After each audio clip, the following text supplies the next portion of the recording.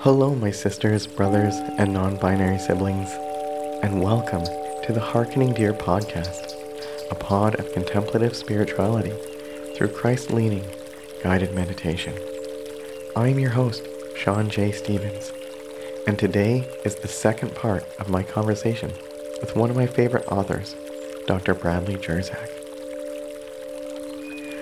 Dr. Bradley Jersak is an author and teacher based in Canada, my home country.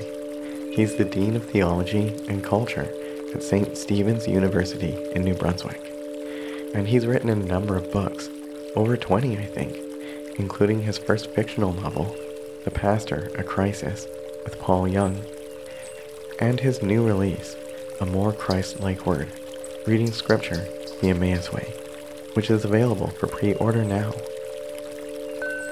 Brad has also asked me to mention that if you're from Canada as well, to pre-order it from House of James. We talk about deconstruction, the difference between Eastern Orthodox and evangelical theology, God as all-merciful, meditation and listening prayer, all this among other things in this part of the conversation. The whole conversation, unbroken and uninterrupted, can be found on Patreon. The link is in the show notes. Anyway, we had a great conversation, and I'm so excited to share this part with you. So let's get right into it. I've heard you talk about, there are many different views of God throughout the Bible. Yeah. Correct? And I've heard you talk about that, how that's an example of why we need Yeshua. Yeah, that's exactly right. So, and I would compare that to there's many ways of seeing God today, right? We have the image of God today, where some people think he's an angry, punishing God, and others think he's a distant, silent God. Right. In fact, some think he's a absentee landlord or a deadbeat dad who's not going to punish them. He's just disappeared altogether. Just gone.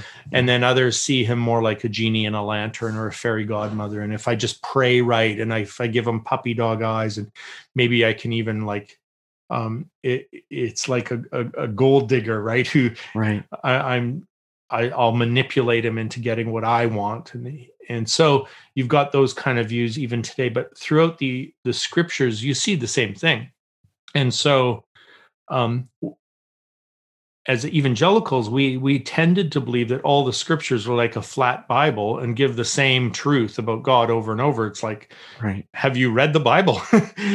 Because you definitely have a development of ideas about God that are inferred from their experiences. And so, right.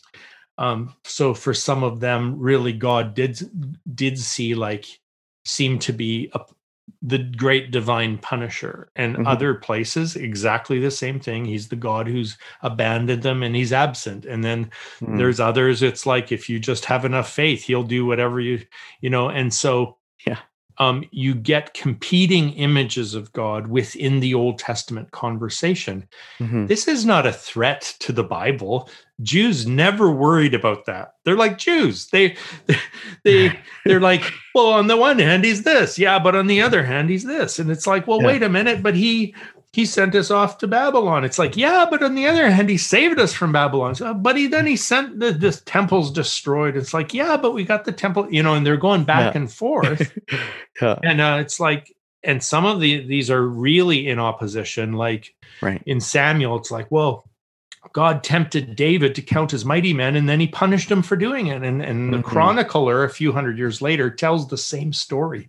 And he goes, actually, it was Satan who tempted him. God doesn't tempt people. So different ideas and these kind of tensions that are mounting about who is this God? What is he like? And then boom, the Messiah shows up to demonstrate the true nature of God. And John says you and I know that in a way, Moses saw God. In a way, David saw God. In a way, Isaiah saw God. And yet, John 1 says, no one's ever seen God at any time, but God, the only Son who's in the bosom of the Father, he has made him known. And Hebrews 1, well, in long time ago, God revealed himself this way and that way to the prophets, but in these last days, he's revealed his exact nature in his Son. And so it's like Jesus has to show up to to set things right about the nature of God as Abba, as Father, Papa, and he is bringing a new level of intimacy and a new vision of God, really, because this whole God as Father thing, we assume it all the time. There's not that much in the Hebrew scriptures pointing to that. A little bit here and there, but Jesus calls him God or Father 70 times. Wow. And then he says, Philip says, "Oh, if you would just show us the Father, that would be enough for us." He's like, "If you've seen me, you've seen the Father." So my friend Brian Zond will say, God is like Jesus. He's exactly like Jesus. He's always been exactly like Jesus. We didn't always know that, but now we do. Right. And I would add, or at least we should. And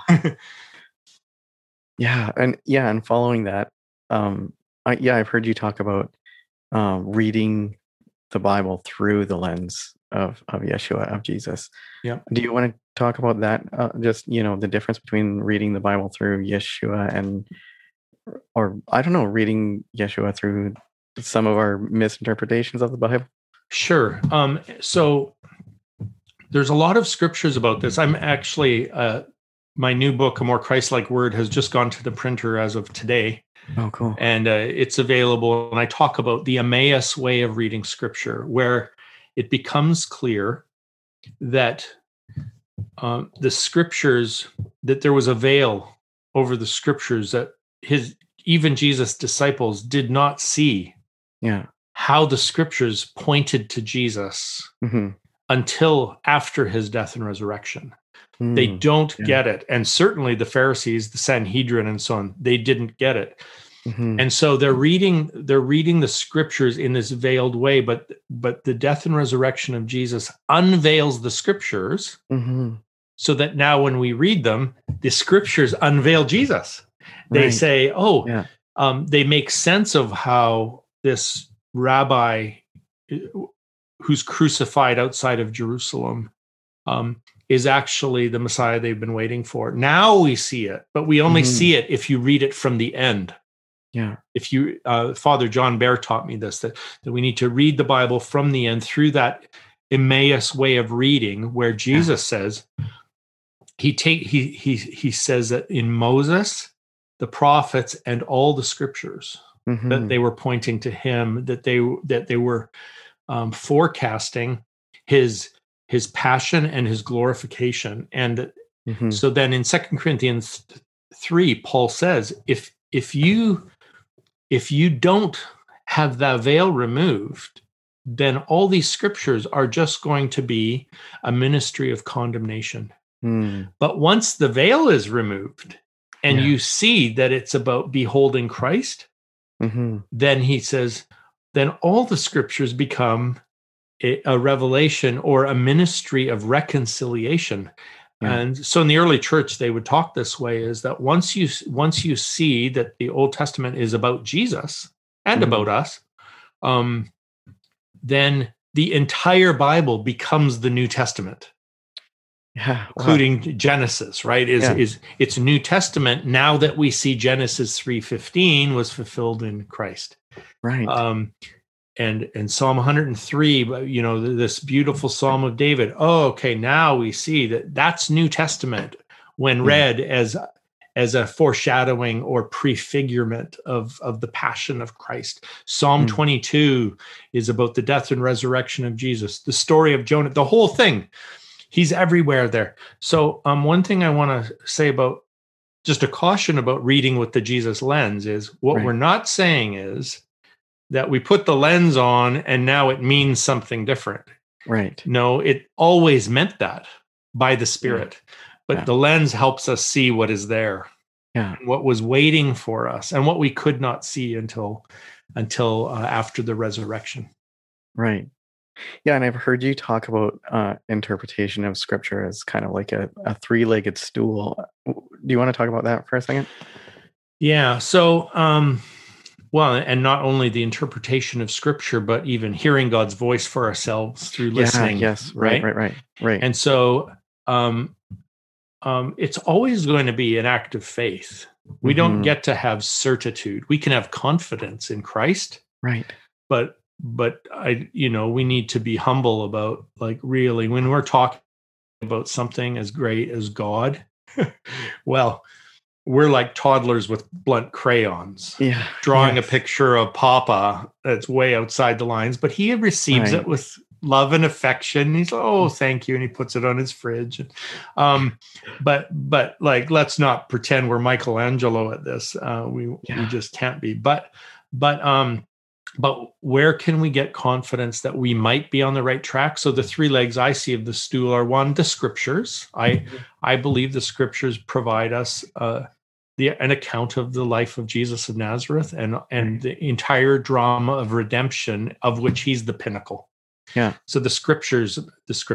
Second, the Spirit. And so Jesus says in John 16, he doesn't say, I will give you the Bible and that will lead you into all truth. He says, I'll give you the Spirit of truth. Yeah. And so the Holy Spirit of truth enables us to see Christ, to converse with Christ in our hearts, and to see Christ within the scriptures, and that the Spirit illuminates the scriptures for us. And without the Spirit, we don't see as we should. So the Spirit in us. And then third, and this is a shocking one for people these days, is the church. Paul says that he doesn't say that the Bible is the pillar and foundation of the truth. Right. If I had written it, I would have said that Christ is the pillar and foundation of the truth. But Paul says the church is the pillar and foundation of the truth. I'm like, what? Right. What are you talking about? And what he seems to be saying is that the people of God, filled with the Spirit of God, carry the message of God, which is the gospel, and it's through Jesus' church, the gathering of the new covenant believers, that the gospel is preserved from generation to generation. All right, so that includes not just where I go to church. It means, what has the church said about this? How has the church developed over the centuries? What is it the Spirit's shown the church generation after generation? So when I have the scriptures and the Spirit and the church in harmony on something, I have more confidence that I'm on the right track. But always this needs upgrading for every generation. Like, even basic questions like, what is the gospel anyway? Yeah. Revisiting that, but not just reinventing the wheel. It's going back and listening to how the Spirit showed the early church fathers, the apostles, and so on. Yeah.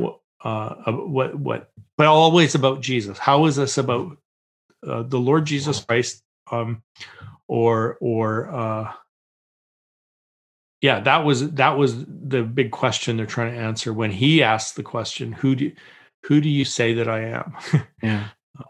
We need to keep working on that. Who do we say this one, crucified and risen?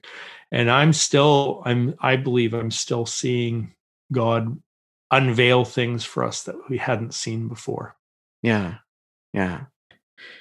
Yeah. So, I remember now that I've already asked the question, I remember now the context in which I heard you talking about that. And you were talking about how you were preaching one thing and you heard a voice and you felt the need to re-examine that. Do you want to talk about that for just a bit? Sure. So I grew up in a home where penal substitutionary atonement, and I'll define that for listeners, the idea that God could not just freely forgive you. He needed to punish sin, and that he punished your sin, poured all his wrath out against sin onto his son. So the Father was punishing the Son in your place. That is penal substitutionary atonement. It's a theory of the atonement that was invented in about 1517 AD. So we're talking 1.5 millennium after the New Testament. Yeah. But in evangelicalism, it became our gospel. It's not a theory of the atonement. In fact, like, let's say the Southern Baptists right now have just, in the last few years, they've reworked their major statement on this to say, if you don't believe this, you're not a Christian. Right. So that's what I grew up with. I was faithful to that. Yeah. And they're not embarrassed about that. I wasn't embarrassed about it. In fact, I believed that it was a fundamental of the Christian faith. Mm-hmm. And I did my master's thesis defending penal substitution. I have skin in this game. Sometimes people think I'm just painting a caricature. It's like, no, I'm telling you what I wrote in my 180-page defense of it. Right. And what I began to preach as an evangelist with an anointing. So that's what I was preaching. And then I would have thought I was faithful to Scripture, but what happens is I'm praying one day, and a thought came to mind, an intrusive thought from a voice I recognized. Yeah. Let's not say it was God just yet. Let's just call it a thought. Right. The thought said, "Stop telling people I was punishing my son." That's not what was happening. Yeah. And that's the tone it was in. That's not what was happening. Well, here's some advice. Never change your theology because you heard like one voice in your head. There's a lot of voices in your head.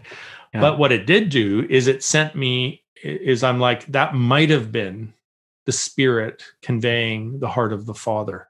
Yeah. I should at least go double check the Scriptures. Yeah. So I start with the Spirit in my heart. I go double check the Scriptures, and suddenly I'm reading them differently. Yeah. Isaiah 53. You will think I'm stricken he's stricken by God, but it was your sins that put him there. And it's like, in other words, you'll think God was punishing him, but he wasn't. You were punishing him. Yeah. Oh, wait a minute. So I'm now reading the Scriptures with a different lens. And then I'm like, even then it's like, I need that third leg of the stool. So I start sending out emails to people from all across different faith traditions: evangelicals, charismatics, Anglicans, Catholics, Eastern Orthodox, conservatives, liberals.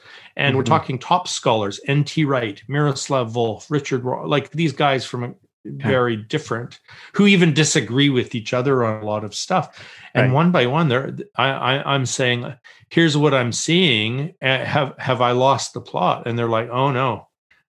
You're right. And we've been saying that too. And like, really? And so out of that, we ended up gathering 20 essays in response to what I was hearing. And that became the book Stricken by God, ? And with chapters by each of these folks that I was contacting. So that's a good example where when it's something as major as your theology of the cross, that you're going to want to have a confidence that gathers by checking in with the Scriptures and the Spirit and the church. So that's a good illustration of how I practice it. Right. Oh yeah, no, that's great. That's wonderful. So my audience, the audience of this show, it's a Christian meditation podcast, and the audience it's really interesting because a large portion of our audience is people who go to church every Sunday and are looking for, more contemplative spirituality that's not really practiced too much in congregational settings. And then another large portion, equally large, I would say, portion of the audience are people who've been really hurt by the church and don't want anything to do with the church currently, and have gone through or are going through a deconstruction. And they still want some semblance of a spiritual community and spiritual practice. And they're comfortable with Christian language and metaphors to varying degrees, because it's what we've been raised into. One of the reasons why I love you so much as a guest, not just because I love your work, but also because you're kind of a bridge between the two. Is that fair to say? You're kind of a bridge between those two audiences. In that, I know that deconstruction is such a buzzword right now, but I think in some ways it is helpful, and it sounds like you've deconstructed a lot of aspects of the faith, and it sounds like you kept your foundation intact, which is wonderful, beautiful, and takes a strong person to do that. Do you mind maybe just talking about that? Like, would you Would you frame it that way, or would you frame it a little bit differently? Yeah, that's about right. Well, one thing I would say is completely wrong is that it had to do with anything to do with strength in me. Here's what happened. Oh. I've been through two kinds of deconstruction. Mm-hmm. One is a theological, it's really a theological reimagining, right? Yeah. Where let's say it differently. It was a disillusionment that I discovered was just with a system, not with the gospel. So like suddenly I'm going, well, what's this health thing? I better relook at it. What's this penal substitution thing? I better look at it. What's this inerrancy thing? I better relook at it. And all of those were part of my evangelical culture or system. Yeah. And the great thing about my disillusionment is that it was God who was showing me that these were illusions. So I'm disillusioning. Right. And for some, that feels like really great because, it's like, yay, I'm a kite and I've cut the string. And it's like, yeah, I've seen so many people do that and they end up in a tree. What it felt more like to me was, instead of like going off the end of the limb of a tree, my friends were doing this, you're going off the end of the limb here. I'm like, no, I'm crawling down the trunk, and I'm discovering that what I'm discovering is that the early church saw all these things I'm seeing too. So right. in that sense, it was weird because I became much more conservative than the evangelicals in that I'm trying to conserve. Right. God is love. Yeah. God is good. Yeah. That and so that was a bit odd, but anyway, that kind of disillusioning, that felt like freedom to me, and I know a lot of people relate to that, when you just feel the freedom. Oh, you mean I don't have to believe most of the world's going to burn in hell forever, right? And pretend that's good, you know? It's like, oh, it's a weight off your shoulders. The theological deconstruction of bad systems, right. toxic spirituality, but and then. I had a personal deconstruction where I really fell apart because of tragedies. Yeah. And I began to wonder if God is good, not theologically, but in my experience of crisis. Right. And this is where there was no strength to me. I ended up like bulldozed. And this is where it was more about, it was just a miracle, where it's like having been bulldozed and I'm like, everything's gone. It's like, wait a minute. God is good. I can still say that. I don't know why I can still say that, because the crises would challenge that. But it's like, I guess it's just a gift that I still know that in my knower somehow, and I can say it as a faith statement when things are really dark. And so that's the personal deconstruction. And then I would say there's a third kind, and that is people go through a community deconstruction where their own faith community is so toxic they actually need to leave it for a time. Yeah. I didn't go through that because I had a beautiful faith family who actually carried me. Yeah. They encouraged my theological disillusionment, right. and they carried me in my personal implosion.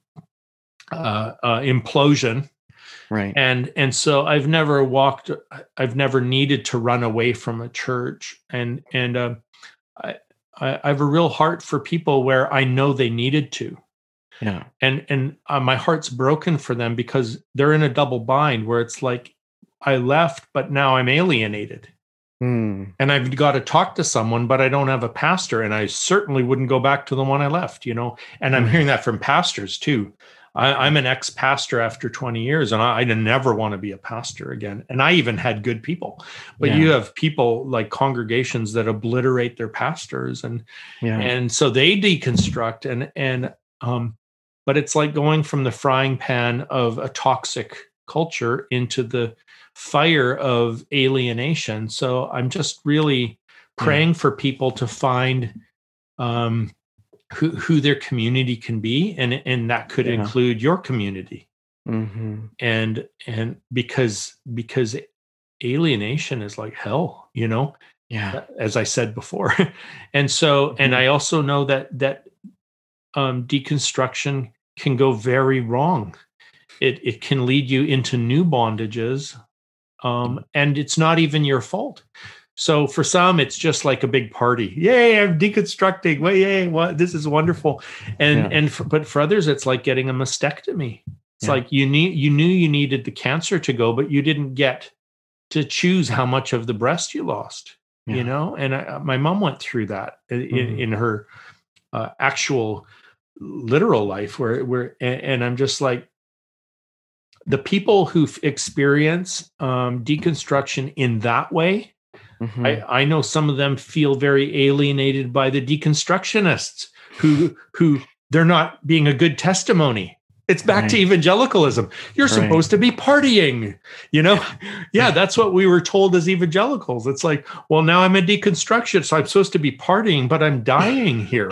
You know? So sometimes it could just be switching the ism at the end, right? Absolutely. And so I just want to say I have empathy for those folks, and that I really care about you, and I'm glad that they've found you as a place where there's some kind of anchor for them to reconstruct and reimagine, right?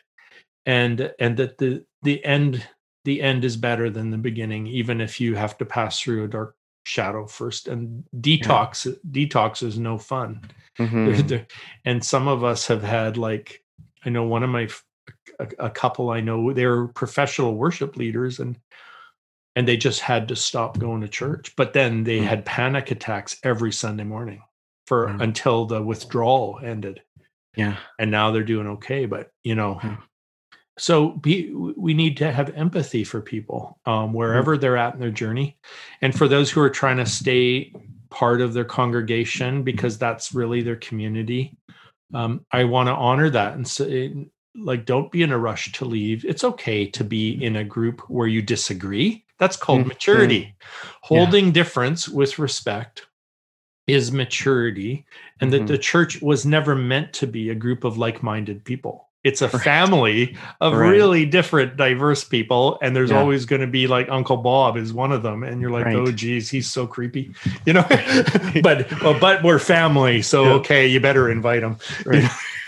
Do you watch The Chosen? I've seen some of it. I love how some of the characters in that refer to John. This, just what you said made me think of this, as they refer to John the Baptizer as creepy John. Because I think just the picture that you're painting there, I kind of think of, like, you know, Peter and Paul were so different in so many ways, and then John is like, almost kind of like that crazy uncle. Like, they're just like, it's amazing when you look at like, something was holding that all together. Something supernatural. And the thing is, if you make your goal, I want to just find people like me and worship together, it's like you will not be able to hold a home group together. You know, not for more than a couple, 2-3 years. Right. Yeah. Oh, that's great.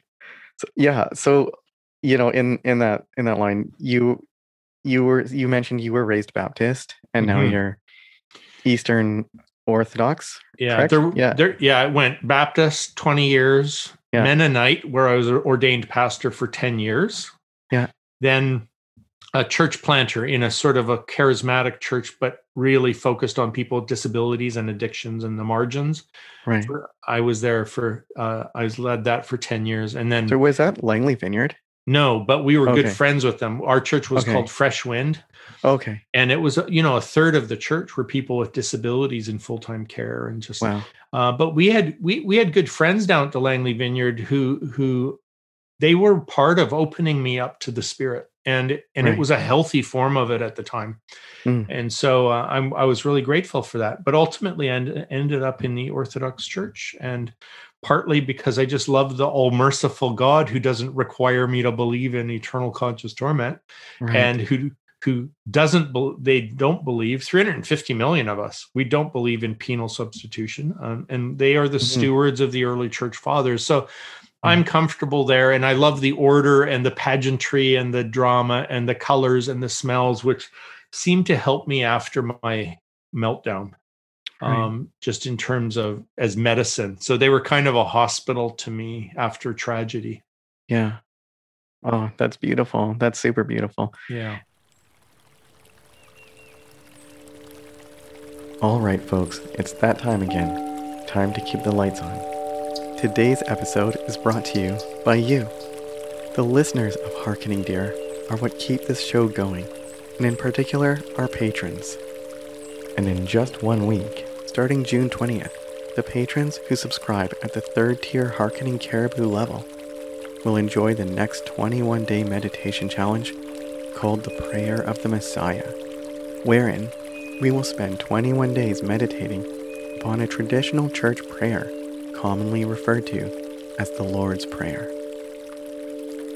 And patrons of all levels will enjoy some brand new rewards, including the episodes segmented into each interview and each meditation isolated and uninterrupted.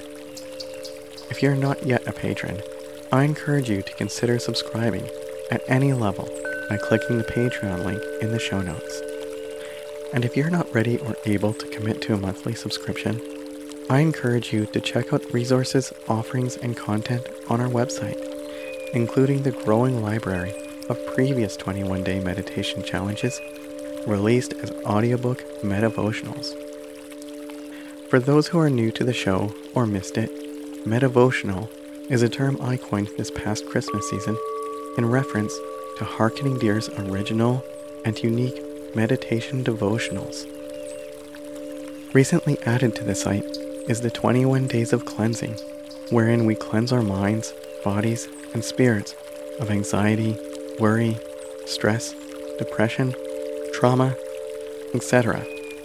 And also added is the Names of God Medivotional, during which we explore some of the many names of God used throughout the Hebrew and Christian traditions, and the correlating characteristics of God.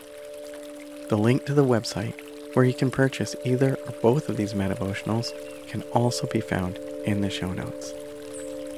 And if you're looking for a completely free and easy way to support this show, tell your friends. And don't forget to like, follow, subscribe, rate, and write a review for Harkening Deer, wherever you find us on podcast and social media platforms. And with that, let's get back to the second part of my discussion with Dr. Bradley Jersak. Yeah, and kind of how I got in touch with your work actually was through Brian and Della Headley, who, like I was saying to you earlier, I did their listening prayer course, and that was super helpful for me as well, getting through, a hard time in my life and opening me up to the Spirit as well. And I got a little bit, I shouldn't say a lot, I got a little bit of pushback when I first started this podcast from kind of just like people that from my childhood and whatnot, that meditation is still such a scary word for a lot of Christians. And to me, like, despite being in the Bible quite a bit. Right. Yeah. And to me, like, listening prayer was kind of like, meditation was kind of the obvious next point for me. Would you mind talking about maybe where, I don't know at all where you come from in terms of how you were raised on that sort of those sorts of topics, but would you mind talking about that? Yeah, so like growing up Baptist, I regarded meditation as prayerful scripture reading. What David talking about meditating on God's word day and night, or on the Torah and all of that. Right. And so it was very much about Bible study and prayer, and we thought that was meditation. And then when I began to connect with the charismatics, let's say down at the Langley Vineyard, I saw some pretty profound things in terms of hearing God's voice in very specific, accurate, verifiable ways. And then I'm like, well, that feels more like a personal relationship that I had been promised. Yeah. a God who speaks back to you. But Right. I didn't want anything fake, So I'm praying for Mhm. this, like daily, a spirit of wisdom and revelation in the knowledge of Jesus Christ. Mhm. And of all things, like my wife starts having prophetic dreams that like even predictive and accurate. Wow. and I'm Wow. like, wait a minute, I was the one praying for this. And she's like, doesn't care, which Mhm. was kind of the issue, right? I was striving and she's just being herself and God speaking to her in her normal life. So Yeah. I began to really honor that in her. Um, and then, but I also thought, if there's something to this shouldn't be just like a novelty we've discovered. So I began studying the mystics from Christian history Right. and people like Teresa of Avila and Julian of Norwich. And I began to see that throughout Christian history, these same phenomena were happening with them. Mm. And a lot of it was around entering the gospel stories and experiencing them firsthand in kind of almost like a vision or and so that was sort of the Spanish mystics, the Ignatian spirituality, which is really Right. big. It's quite visual, and Mhm. so you're seeing and you're hearing. So in that context, let me tell you about what I saw about meditation and contemplation. Mhm. So in the West, meditation focuses on you, what you're doing. You're active in meditation, where let's say you're picturing Jesus in the Garden of Gethsemane. Mhm. You're reviewing what he's saying and what he's experiencing in the Garden of Gethsemane. You Mhm. purposely step into that picture and you go kneel with him in the garden, for example. Right. Well, at some point in that process, it becomes more passive. Mm. I'm Now he turns to me, and I didn't make him turn to me. And Right. now he's speaking to me, and I'm not putting the words in his mouth. So Right. now it's actually God taking over the process. Well, Mhm. in at least in the Catholic mysticism, um, that's the shift from meditation to contemplation. In other Okay. words, listening prayer Right. was contemplation because you're Right. going into real listening now. I think in Mhm. the East they were just reversed the two terms, but it's the Right. same And idea. yeah. Oh, sorry. I didn't mean to cut you off there. That's Did all you? right. But you can see this like in the Psalms, David says, I set the Lord before me Mhm. always. Yeah. I'm setting the Lord before me. I'm putting him there and I'm meditating on him, right? Right. On the day of Pentecost, Peter um, Peter quotes that psalm, but he changes a word. Mm. And he says, I saw the Lord before me. Mm. Because he's at my right hand, I'll not be shaken. And the idea is he's going from setting the Lord there to seeing the Lord. And this now makes sense of the New Testament language, well, Old Testament too, of beholding the Lord with the eyes of your heart. Yeah. I saw the Lord and he's seated on his throne. It's Mhm. having a vision, a visual. Yeah. So in although we called it listening prayer, it wasn't just about hearing God's voice, it was also about seeing God's face. Yeah. And it wasn't just moving from active to passive, Mhm. it was a real relationship where now it's interactive. Right. Oh, well, what are we saying here? It's a friendship. Prayer becomes an interaction with a living person inside you. Right. Well, I mean, that's behold, I stand at the door and knock. Look with the eyes of your heart. Here I am standing at the door. And John says, so I looked and there was a door and he's standing there. Yeah. Right? He's not saying go study your Bibles now. He's saying step into this, the reality that Christ is in you and that you Yeah. can have an interaction. Mm. And that the listening prayer community that I was a part of with Brian and Della Headley saw how very quickly that moves towards healing. Yeah. That when we see Christ in the context of our hearts, he cannot wait to begin transforming you from out of fear and sorrow and burdens into freedom and healing. And I just was stunned by the things we saw as I was, I would assist Brian and Della in their intensives with some of the most broken people you could ever meet. And Mhm. that with a very strong sense of, oh, Christ is in them, willing to speak to them and set them free. And we saw incredible fruit from that. And I'll never stop being grateful for what the Headleys sort of trained me to participate in at the time. Yeah. Wow. Oh, that, yeah. I feel that I'm in the same boat with you on that one. Mm-hmm. Yeah. That's really interesting because I feel like essentially you just defined listening prayer how I define meditation. So yes, that's really interesting, and it's a word of affirmation to me, actually, to be honest. It's it's certainly a form of it, right? Yeah. I mean, there's other forms of meditation, but to me, there's nothing like hearing the voice of Christ and seeing the love in his eyes and feeling the healing of his touch. It's like, that would be my favorite kind of way to pray and my favorite way to meditate. Yeah. It's not just about emptying my mind. It's about setting up space for the living one to be in his temple, which is me. So, Yeah. And there are so many different types of meditation.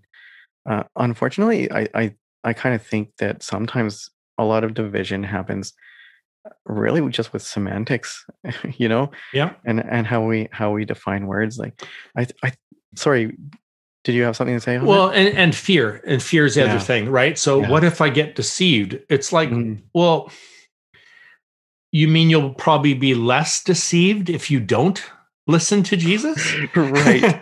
Or the Eastern Orthodox that I'm with, they're really afraid of the visual side of it. Well, I'm like, wait a minute, you don't think you can get deceived with your ears, but it's only your eyes that deceive you, but your ears are at, come on, you guys, right? So fear is a big part of it.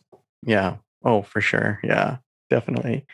I think, was it you? I don't remember. I heard this recently. I heard somebody just giving that reminder.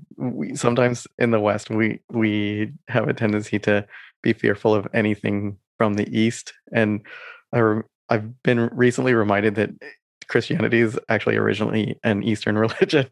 Absolutely. Yeah. I mean, the first Christians were, well, out of Galilee, and but then, like, at one point, way before, I mean, we hadn't even discovered America yet, and probably, let's say, Western Europe was still like Roman Empire. Meanwhile, all of Syria was Christian, like everybody. And the gospel went through Thomas all the way to India very quickly. And so, and you've got the Eastern desert fathers who were all based in the deserts of Egypt. Right. And absolutely an Eastern religion. Or maybe you could say it straddled East and West quite nicely, right? Yeah. And so it headed west and it headed east from Jerusalem, from Antioch, from Alexandria, and all of that.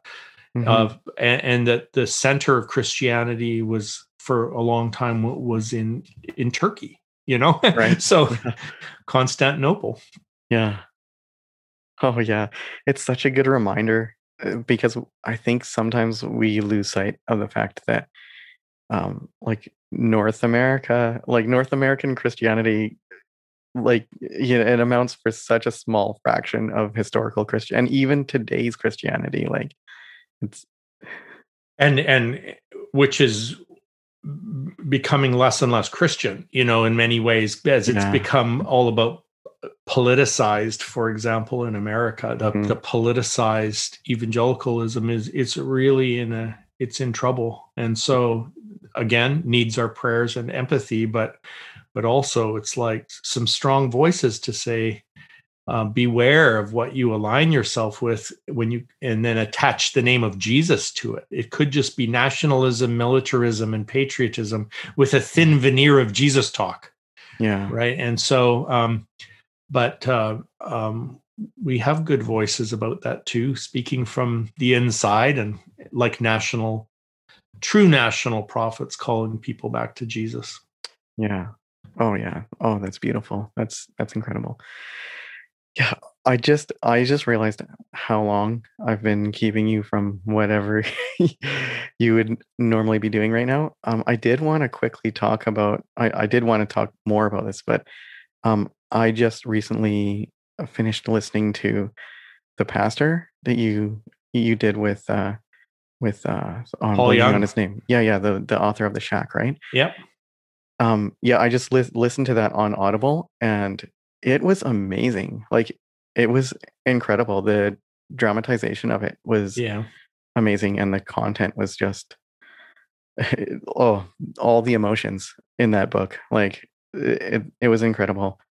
Um, there was one line in particular that was, and then he truly saw for the first time, saw and felt without escaping through denial, without the self-centeredness of shame, without the terror of being caught, without the self-pity of consequences, without the narcissism of self-loathing. At last, he truly felt what they endured. Talking about anyway, so I don't want to give too much away, but what they endured with purified empathy, what they felt, not what they made him feel, not how what they felt made him feel. Yeah. Oh, like that was I apologize for kind of botching it, but that just oh, there was so much there's so much in there. Like, I never really thought of shame as being a kind of a self-centered, way of approaching things. Oh, is there anything in that you would like to talk about? I could do 2 hours on that. Yeah, Little bit. it's just that, like this is for listeners, it's a novella, a short novel, but what's Mhm. authentic about it is all the stories within the novel come out of real experiences in listening prayer with actual people who've given us permission to tell their story in this Mhm. way.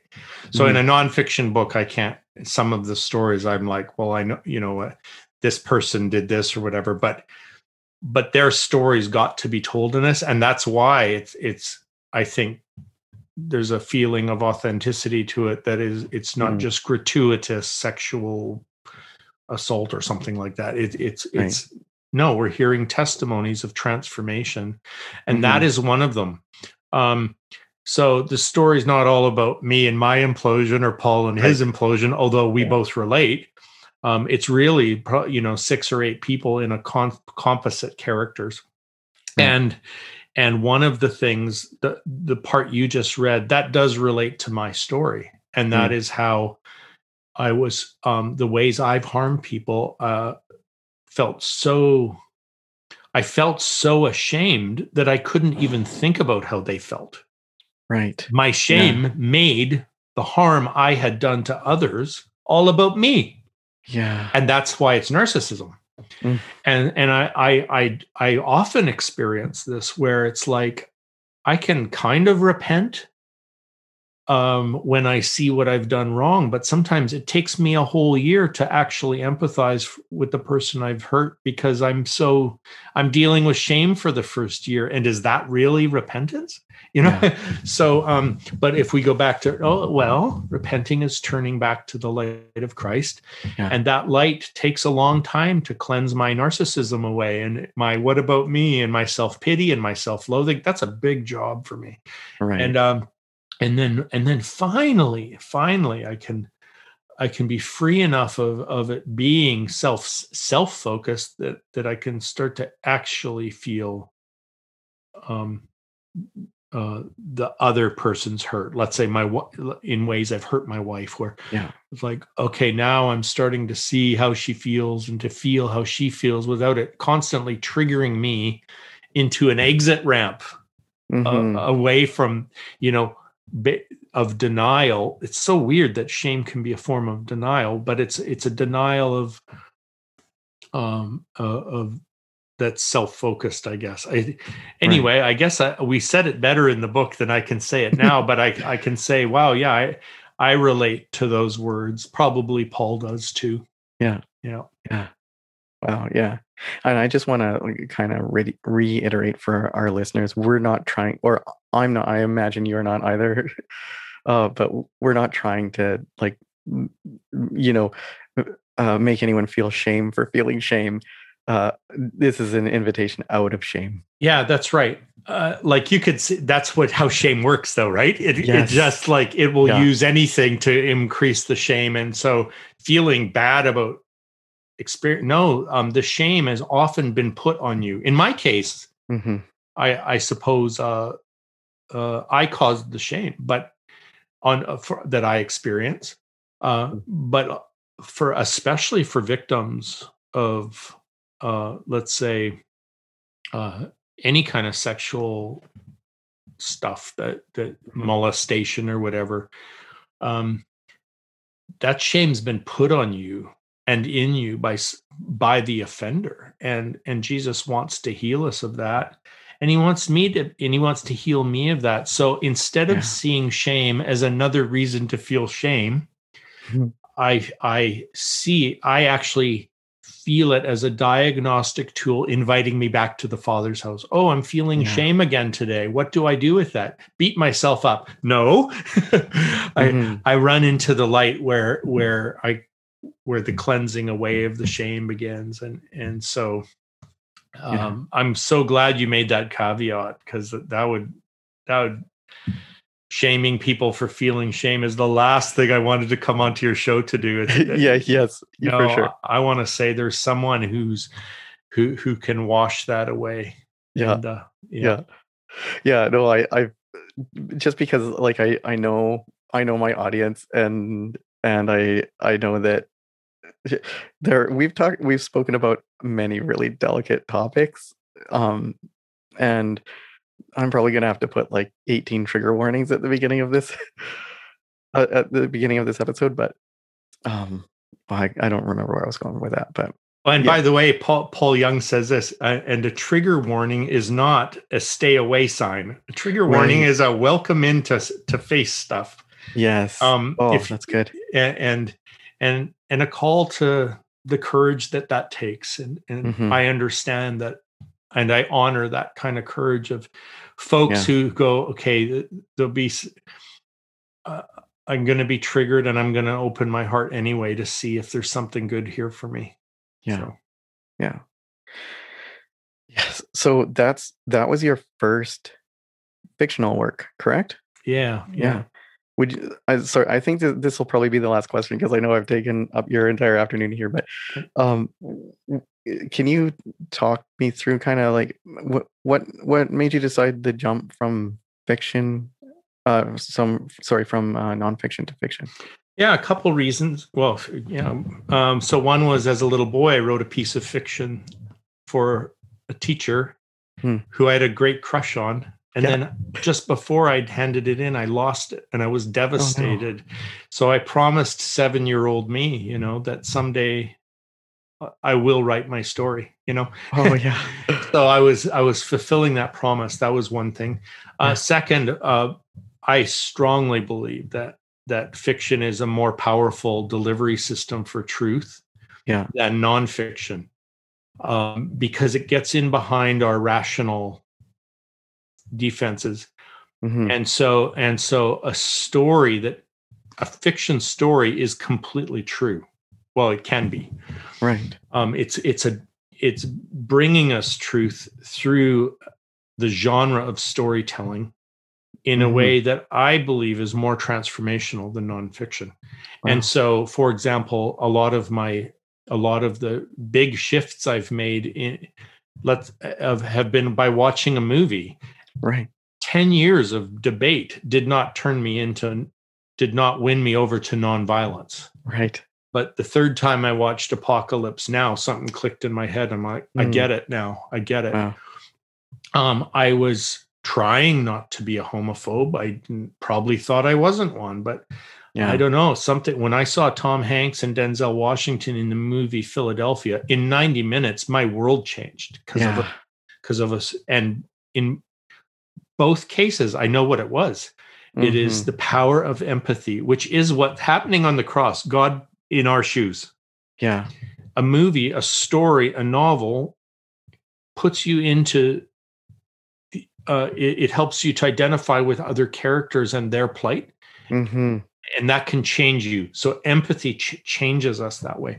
So I Yeah. really felt like I wanted to do that. And then finally, I would have been scared to do it because I know that teachers and theologians and philosophers who try to make the jump to fiction usually botch it. Right. And because they get preachy. And Yeah. and hopefully I didn't, but what I was willing to take the chance because I asked Paul Young if he'd help me. And I know I said, I don't want to embarrass myself. I write fairly good nonfiction. I don't want to put out a piece of poor fiction. Right. Would you co-write this with me to make sure it doesn't happen? Yeah. And his willingness as a dear friend inside of our relationship to do that and to then help the little boy get his promise fulfilled. It was just so touching, you know. Yeah. Half the time when I talk about that, I'm weeping because just my gratitude towards, here's a guy who sold like, I think over 25 or 30 million copies of The Shack, that he would come alongside me to tell this story of folks and for folks who have experienced terrible trauma, but also profound healing through listening prayer, that it made a stage for them too. So yeah, it was well worth the risk, and I may revisit it with another story sometime. Yeah. Well, I would welcome that personally, selfishly. Because it was incredible, and I'm super looking forward to your next. So it's not out yet, is it? You can pre-order already. The release date for A More Christ-Like Word, reading scripture the Emmaus way. You can pre-order it now on all the main, websites where you buy books, and the current release date is July 21st. Okay, cool. That's great. So, sorry, I lied to you. I said that I had asked the last question. I have one more question, and that is, where can people find you? Yeah, bradjersak.com. And I'm also on Facebook, Twitter, and Instagram as either Brad or Bradley Jersak. I'm the only one in the world, so it's easier to find as long as you know the spelling. Right. And sometimes you have to, I found on Audible anyway, sometimes you have to search both Brad and Bradley Jersak. Yeah, this was a hazard because Amazon doesn't let you merge the two authors' names. So check both. Check both. Yeah, half my books are one and half of the other. Yeah. Yeah. And so all the links will be in the show notes and all of that. Thank you. Thank you. Thank you so much. It's such a pleasure to finally meet you and get to talk to you. Likewise. And hopefully I didn't overstay my welcome to the point that you won't do this again at some point ever with me. Oh, I'd love to come back. Yeah. Oh, thank you so much.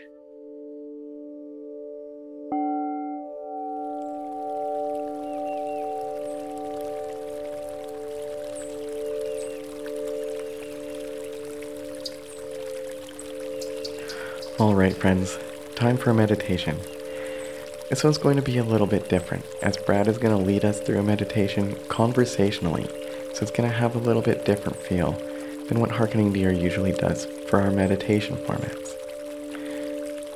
And I would invite you to take a pen and a piece of paper or a pencil and write down the questions that Brad is asking. And this is a meditation that you can do over and over again. And I'd welcome you, right after this episode is over, to read through those questions again and write down the answers. You can spend as much time as you'd like meditating on this. I feel that the exercise of writing things down can be a meditation in itself. And journaling meditation is a great way to be present in the spirit.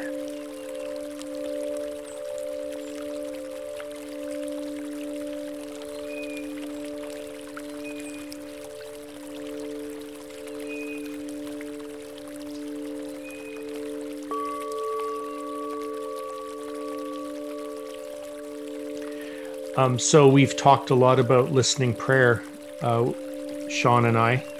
and my experience with Brian and Della Headley. And one of the things that Brian and Della and I co-discovered with Jesus was an exercise we call the meeting place.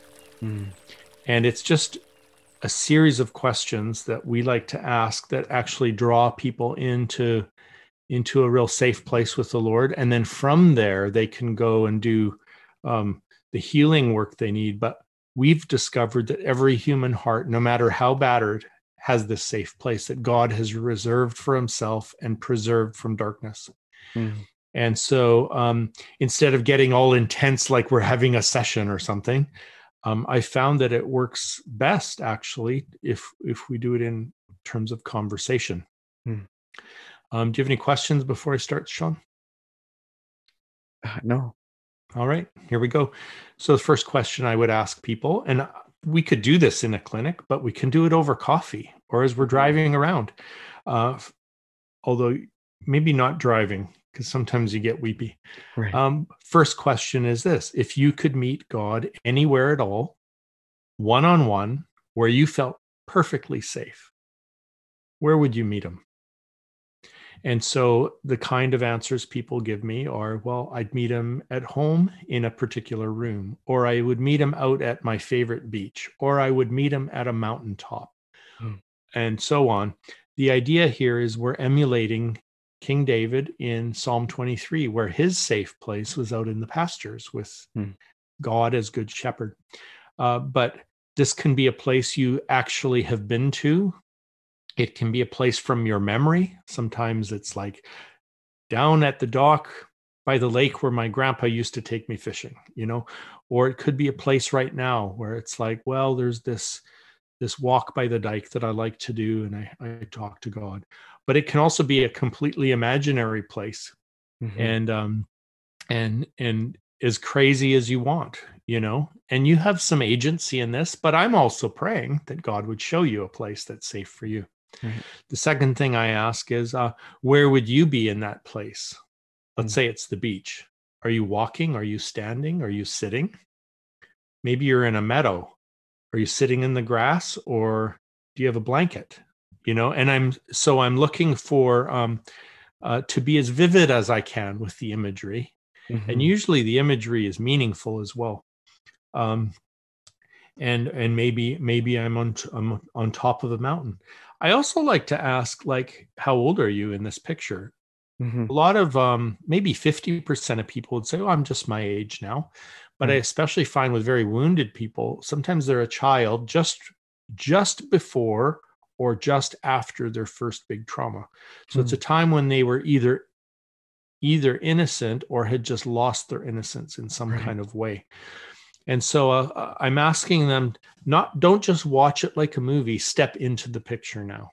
So we step into this picture, and then we say, okay, third question: if God or your higher power or whatever you relate to were to come there so that you feel comfortable for a face-to-face, how would God come? So, for me, God comes as Jesus, but for some people, it's like a best friend or a mom or a dad. So God doesn't have to be a male. God can be a female. God can be someone you've never seen before, or God could be someone familiar, like your best friend. Yeah. Oh, that's interesting. It's my best friend. But for others, it's like, especially if a male has never been safe, maybe God needs to come as a female. But if people have never been safe, maybe God needs to come as a lion, a lamb, a German shepherd, a Labrador retriever. Then I just ask them, well, describe a Labrador retriever. Well, faithful, friendly, warm, loyal. Oh, yeah, you're describing God, which might be a much more accurate vision of God than what they had if God's the angry one or something. So how does God come to you, and where and where? So so God, let's say God has come as my godfather. And where is he? Is he beside you? Is he in front of you? Is he facing you? Are you sitting? Where are you? Oh, well, okay, we're sitting together in a porch swing, maybe. And then I invite them to touch. So in this kind of way, could you be close enough to take God's hand, or to lean on God, or to be under his arm, or whatever? And some can't right away, and that's okay. I don't push it.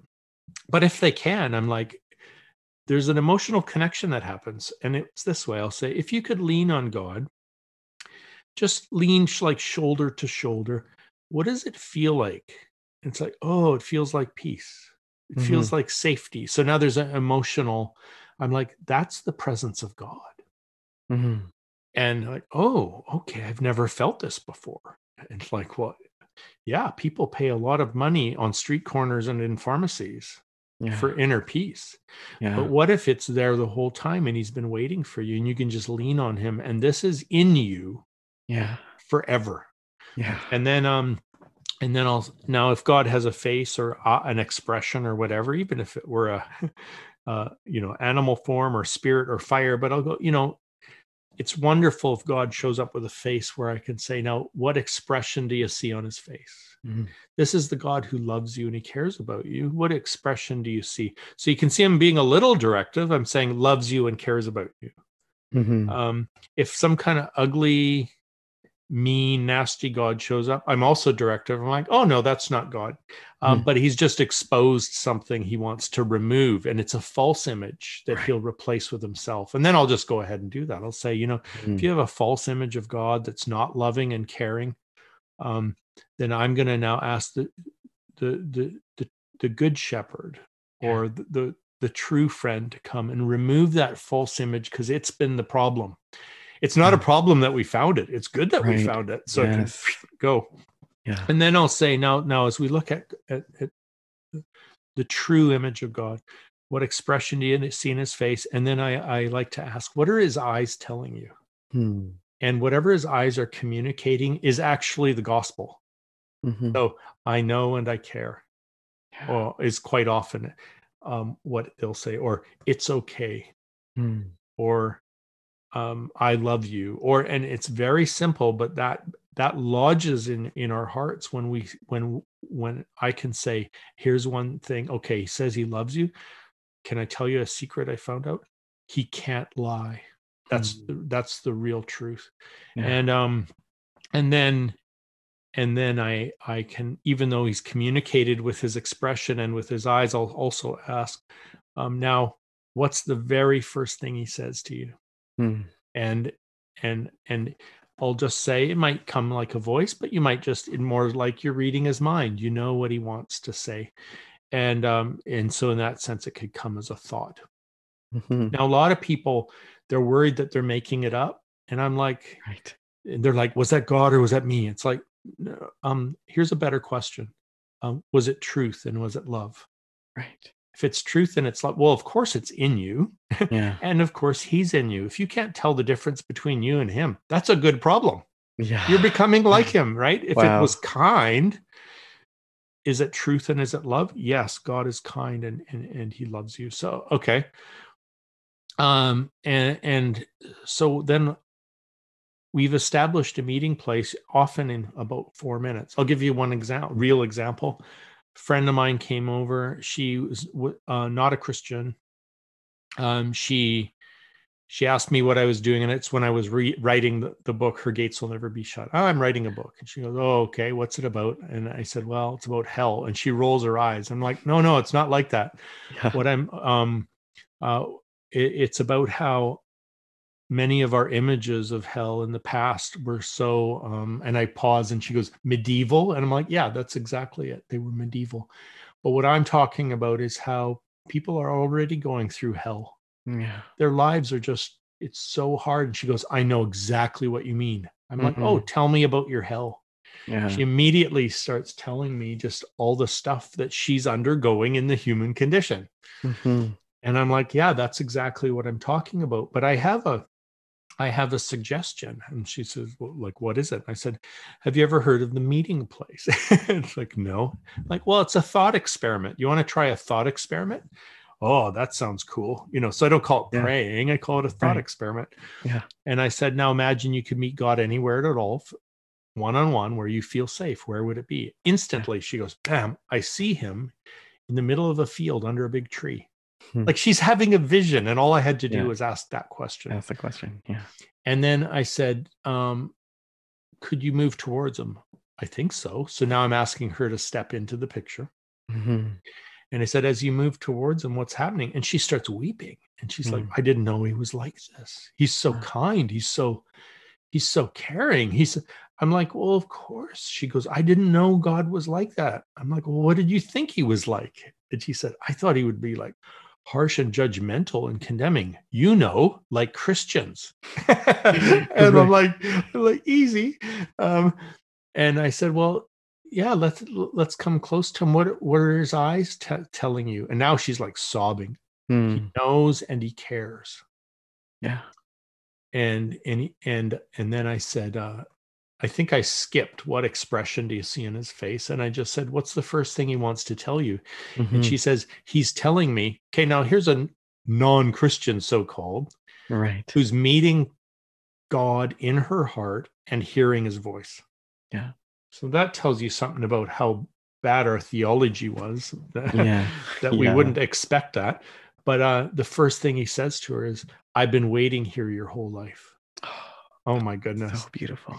And so, she's still not a Christian, but I can say to her anytime, it's like, it sounds like you're having a rough time. Have you been to your tree lately? Oh, not for a while. No, well, I think you should probably visit there and let me know how it goes. And so, boom, she goes back into her heart where the tree is still there. Yeah. And he's still there and he's still waiting and he wants to have a conversation with her. And for a while she was doing that every day. And I don't know why she stopped, and I don't know why I stop. Yeah. Why? But I just know that for your listeners, that series of little questions, where would it be? Where are you? Where is he? Can you touch and lean on him? What are his eyes? What are his face? What is his voice saying to you? That's like a lobby to a whole relationship. Yeah. Right. And then once you get that far, then I just ask him this at that point. So what do you want to talk about today? Yeah. And then we enter a conversation. And that's what I mean by prayer and meditation, I suppose, or contemplation and listening. But I commend that exercise to your friends and your fans. So I have found it to be life-changing for especially those who experience deep brokenness. Yeah.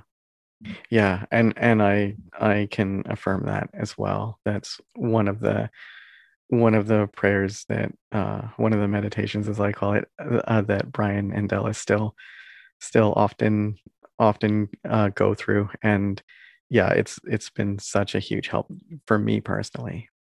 Well, amen. Amen.